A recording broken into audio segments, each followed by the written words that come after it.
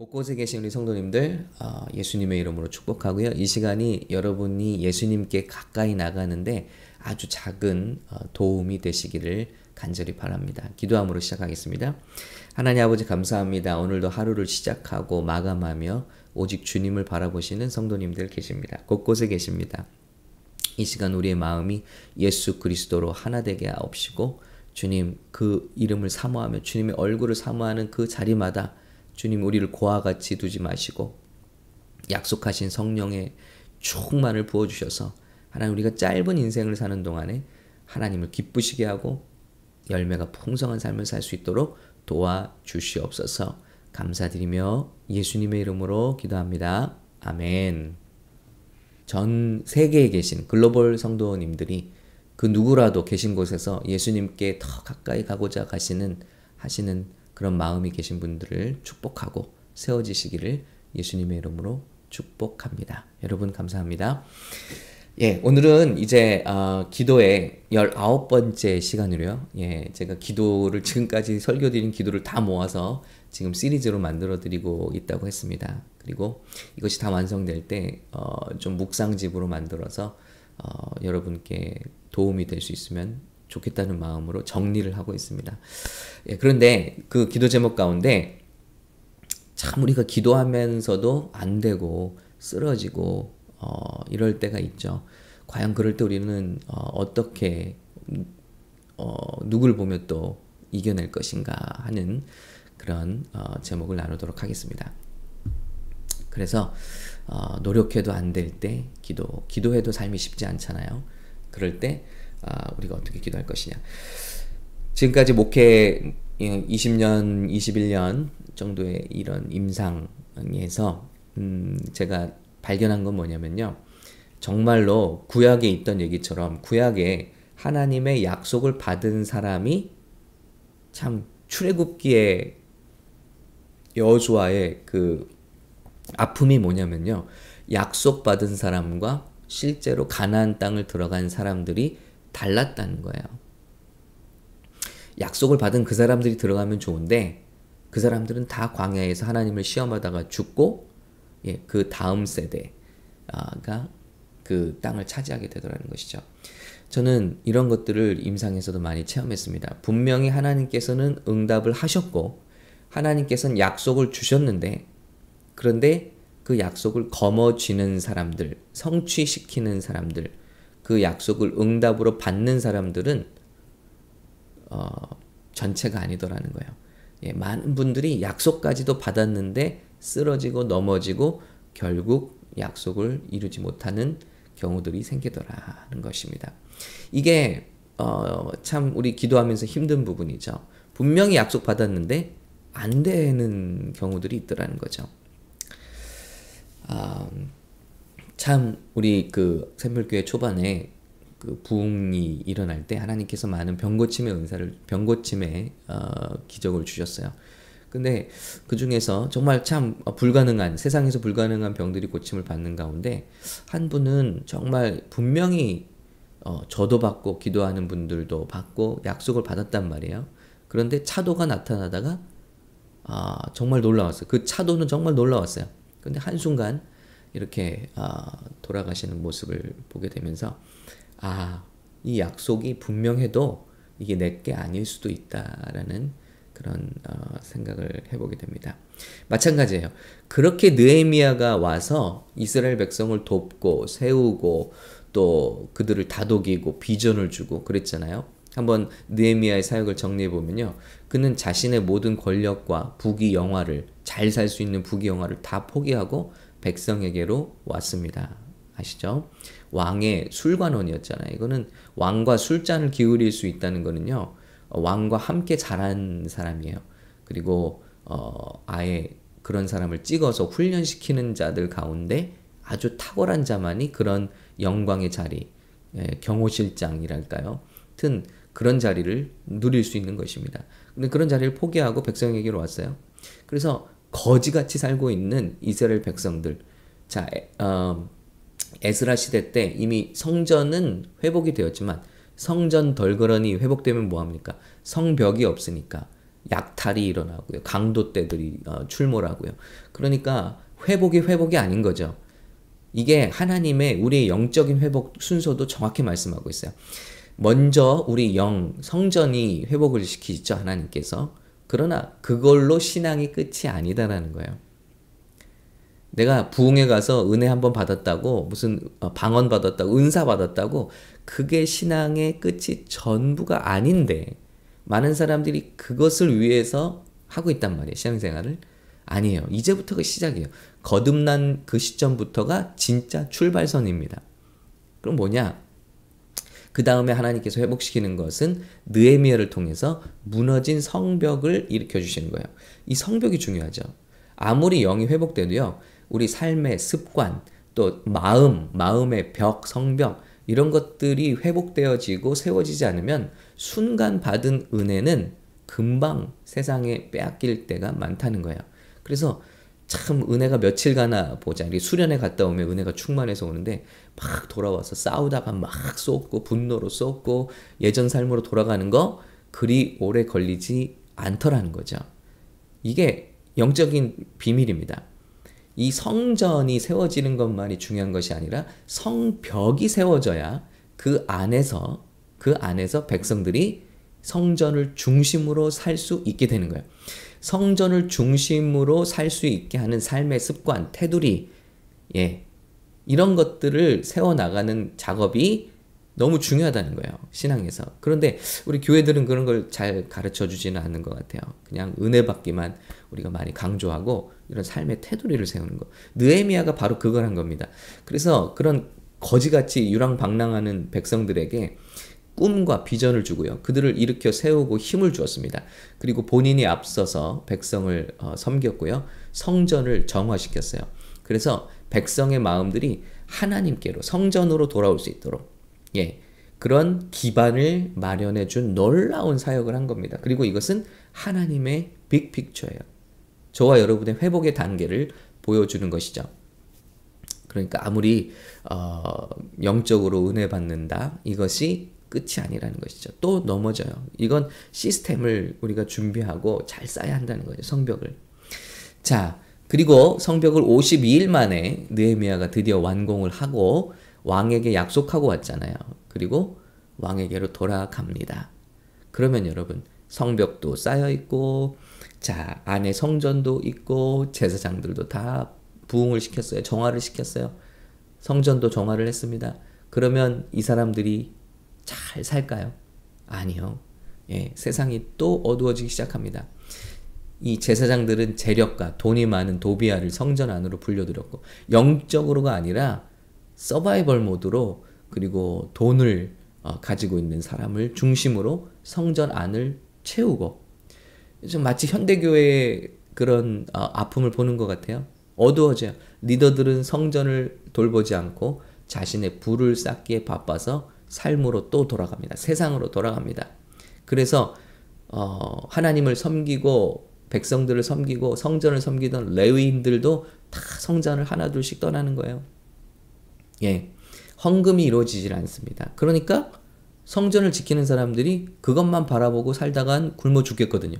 그러니까 삶으로 돌아가서 잡을 갖고, 레위인은 잡을 가질 수가 없는데 세상으로 돌아가서 통원을 하고, 또 돈 있는 재력가의 집에 사위들이 되기도 하고, 얼마나 좋아요. 집안에 축복할 수 있는 사람을 하나씩 갖는다는 거.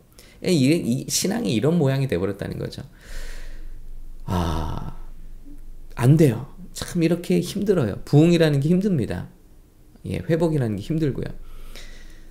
그런데 느헤미야가 다시 왕의 허락을 받고 또 돌아옵니다. 와서 하는 일이 도비아를, 이 성전과 전혀 상관이 없는 사람이 성전에 살고 있단 말이에요. 그래서 당장 도비아를 축출하고요. 그리고 리더들을 책망합니다. 리더들을 모아서 책망하고 레위인들을 소집해서 임무를 다시 수행하게 하고요. 그리고 이방인과 통혼하는 제사장들이 먹고 사는 문제 때문에 하나님이 금하신 이방인과의 통혼, 이런 결혼을 했던 제사장들을 책망하고 심지어는 때리고요. 느헤미야 13장이에요. 그리고 심지어는 수치를 느끼도록 머리털을 뽑았다고 그랬어요. 예. 그러니까 여러분, 이 느헤미야의 불같은 마음을 이해하시겠나요? 하나님의 사람들이 하나님의 사람대로 살지 못할 때 참 그 안에 일어나는 불같은 마음. 그리고 제사장 중에서 이방인과 결혼한 자는 제사장 직분을 못하게 해버리고 추방해버리고요. 그리고 이렇게 기도하고 있습니다. 한번 그 기도를 살펴볼게요. 자, 느헤미야의 마지막 이렇게 기도로 끝나고 있습니다. 대제사장 엘리야십의 손자 요야다의 아들 하나가 호론 사람 산발랏의 사이가 되었으므로 내가 쫓아내어 나를 떠나게 하였느니라. 아주 불같죠. 내 하나님이여. 그리고 기도합니다. 그들이 제사장의 직분을 더럽히고 제사장의 직분과 레위 사람에 대한 언약을 어겼사오니 그들을 기억하옵소서. 예, 보세요. 느헤미야는요, 하나님께 다 맡겨요. 하나님께. 그리고 이 악함도 하나님께서 기억하시고 아주 공의와 정의를 세우는 기도를 하고 있죠. 내가 이와 같이 그들에게 이방 사람을 떠나게 하여 그들을 깨끗하게 하고 또 제사장과 레위 사람의 반열을 세워 각각 자기의 일을 맡게 하고 또 정한 기한에 나무와 처음 익은 것을 드리게 하였사오니. 예, 이 드림 먹고 사는 문제 때문에 자기들만 이기적이 되니까 이 하나님의 종들이 교회 레위 지파들이 성전에서 다 떠나가는 거예요. 그러니까 이런 시스템을 다시 돌려놓는 거죠. 그래서 첫 열매 처음 익은 것을 드리게 하였사오니 내 하나님이여 나를 기억하사 복을 주옵소서. 저는 이렇게 휴가를 맞고 잠깐 왔으면요, 이렇게 원수 만들고 가지 않겠어요. 그런데 느헤미야는 오로지 하나님의 영광과 하나님의 정말 그 마음에 사로잡힌 자예요. 그래서 하나님이여 나를 기억하사 복을 주옵소서 하고 또다시 부흥을 일으키고 돌아가는 거예요. 여러분, 이런 사역을 통해 우리가 볼 수 있는 게 뭐냐면요, 우리가 한 번 은혜 받고 한 번 기도하고 한 번 뭐 성령님 만나고 체험하고 이게 정말 중요한 거는 아니다라는 거예요. 예, 중요합니다만 이게 전부가 아니라는 거예요. 우리 삶은 자꾸 예전으로 돌아간다. 근데 이 느헤미야가 바로 누구를 상징하냐면요, 이런 저와 여러분을 도와주시는 예수님, 성령님의 사역을 상징해요. 한번 보세요. 느헤미야는 모든 권력과 부귀 영화를 포기하고 백성에게로 왔어요. 그런 분이 누구시죠? 예수님이셨어요. 그리고 느헤미야는 무너진 세상의 백성들에게 꿈과 비전과 소망을 주었어요. 그분이 누구셨죠?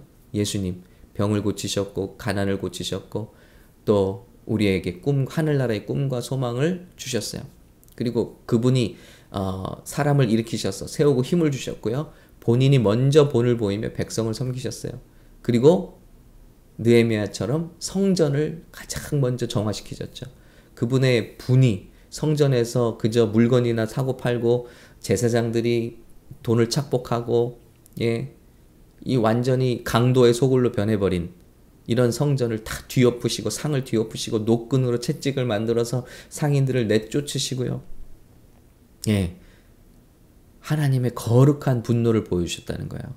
그게 바로 느헤미야가 했던 사역과도 같으시잖아요. 그리고 결국 기한이 차서 왕에게로 돌아가죠. 느헤미야도 기한을 따라왔고 그리고 기한이 찾아 왕에게로 돌아가십니다. 예, 예수님도 그렇죠? 예수님의 그림과 느헤미야 그림이 너무 같은 거예요. 구약에는 이런 크리스톨러지라고 하죠. 그래서 이런 예수님을 상징하는 상징들이 가득 차 있는 거예요. 결국 구약의 모든 것이 예수님을 보여주시기 위해서 반복적으로 이게 주신 거거든요. 자, 그런데 제자들도 예수님 가시니까 힘이 없어요. 소망이 없어요. 과거의 삶으로 돌아가요. 예. 그런데 그들이 언제 제자다운 삶을 살게 되죠? 부흥이 언제 일어나죠? 다시 왕에게 가셨던 예수님이 이제는 성령으로 그들에게 다시 오시죠. 예수님이 잃어버렸을 때 세상은 또 어두워지기 시작합니다. 예전의 삶으로 돌아갈 수밖에 없어요. 그런데 성령으로 다시 오신 예수님을, 하나님을 저들이 만났을 때 비로소 세상을 이기고 다시 승리할 수 있었던 거예요. 지금 그들과 같은 삶을 살 수 있었던 겁니다. 여러분, 그것이 우리의 모습과도 같습니다. 우리는 구원을 받았지만 예수님을 믿었지만 성령님의 도우심을 받지 않는다면 우리와 함께 하시고 우리 안에 거하시는 성령님의 도우심을 받지 않는다면 우리는 결코 예전으로 돌아가고 거룩한 삶, 주님께서 기뻐하시는 삶을 살 수 없다는 것입니다. 요한일서 5장 5절에 말씀하십니다. 예수께서 하나님의 아들이심을 믿는 자가 아니면 세상을 이기는 자가 누구뇨? 그분 밖에는 세상을 이길 자가 없는데 그분이 저와 여러분에게 누구를 함께 하시죠? 하나님의 위로, 보혜사, 느헤마야 이름이 어디서 들어보시지 않았어요? 노아랑 비슷하죠. 노아, 위로, 하나님의 보혜사, 성령님의 도우심이 아니면 우리는 과거의 삶으로 돌아갈 수밖에 없다는 거예요. 세상을 이기는 자가 누구뇨? 이는 물과 피로 임하신 자니 곧 예수 그리스도시라. 물로만 아니요 물과 피로 임하셨고 증거하는 이는 성령이니 성령은 진리니라. 예수님과 성령님께서 우리를 증거해 주시지 않고 도와주시지 않으면 결코 기도한다 해도 이길 수가 없구나. 증거하는 이가 셋이니 성령과 물과 피라. 또한 이 셋이 합하여 하나이니라.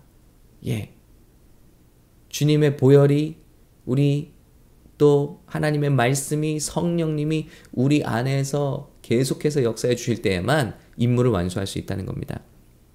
그래서 성령이 오시면 드러내시고요. 죄를 책망하시고요. 느헤미야가 한 것과 같이요. 또 우리를 위로하시고요. 세우시고요.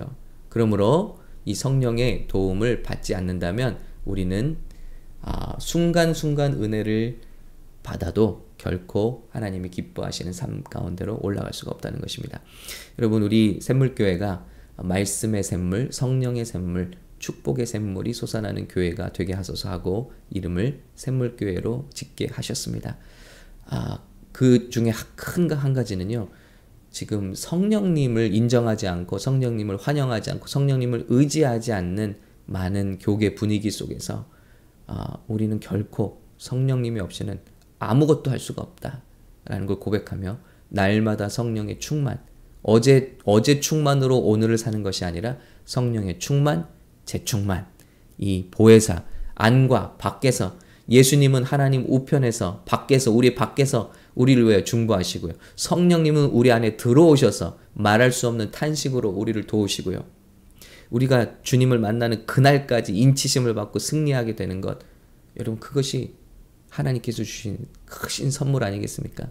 이 성령을 날마다 의지 않고는 기도해도 우리는 쓰러집니다. 이스라엘 백성과 똑같아요.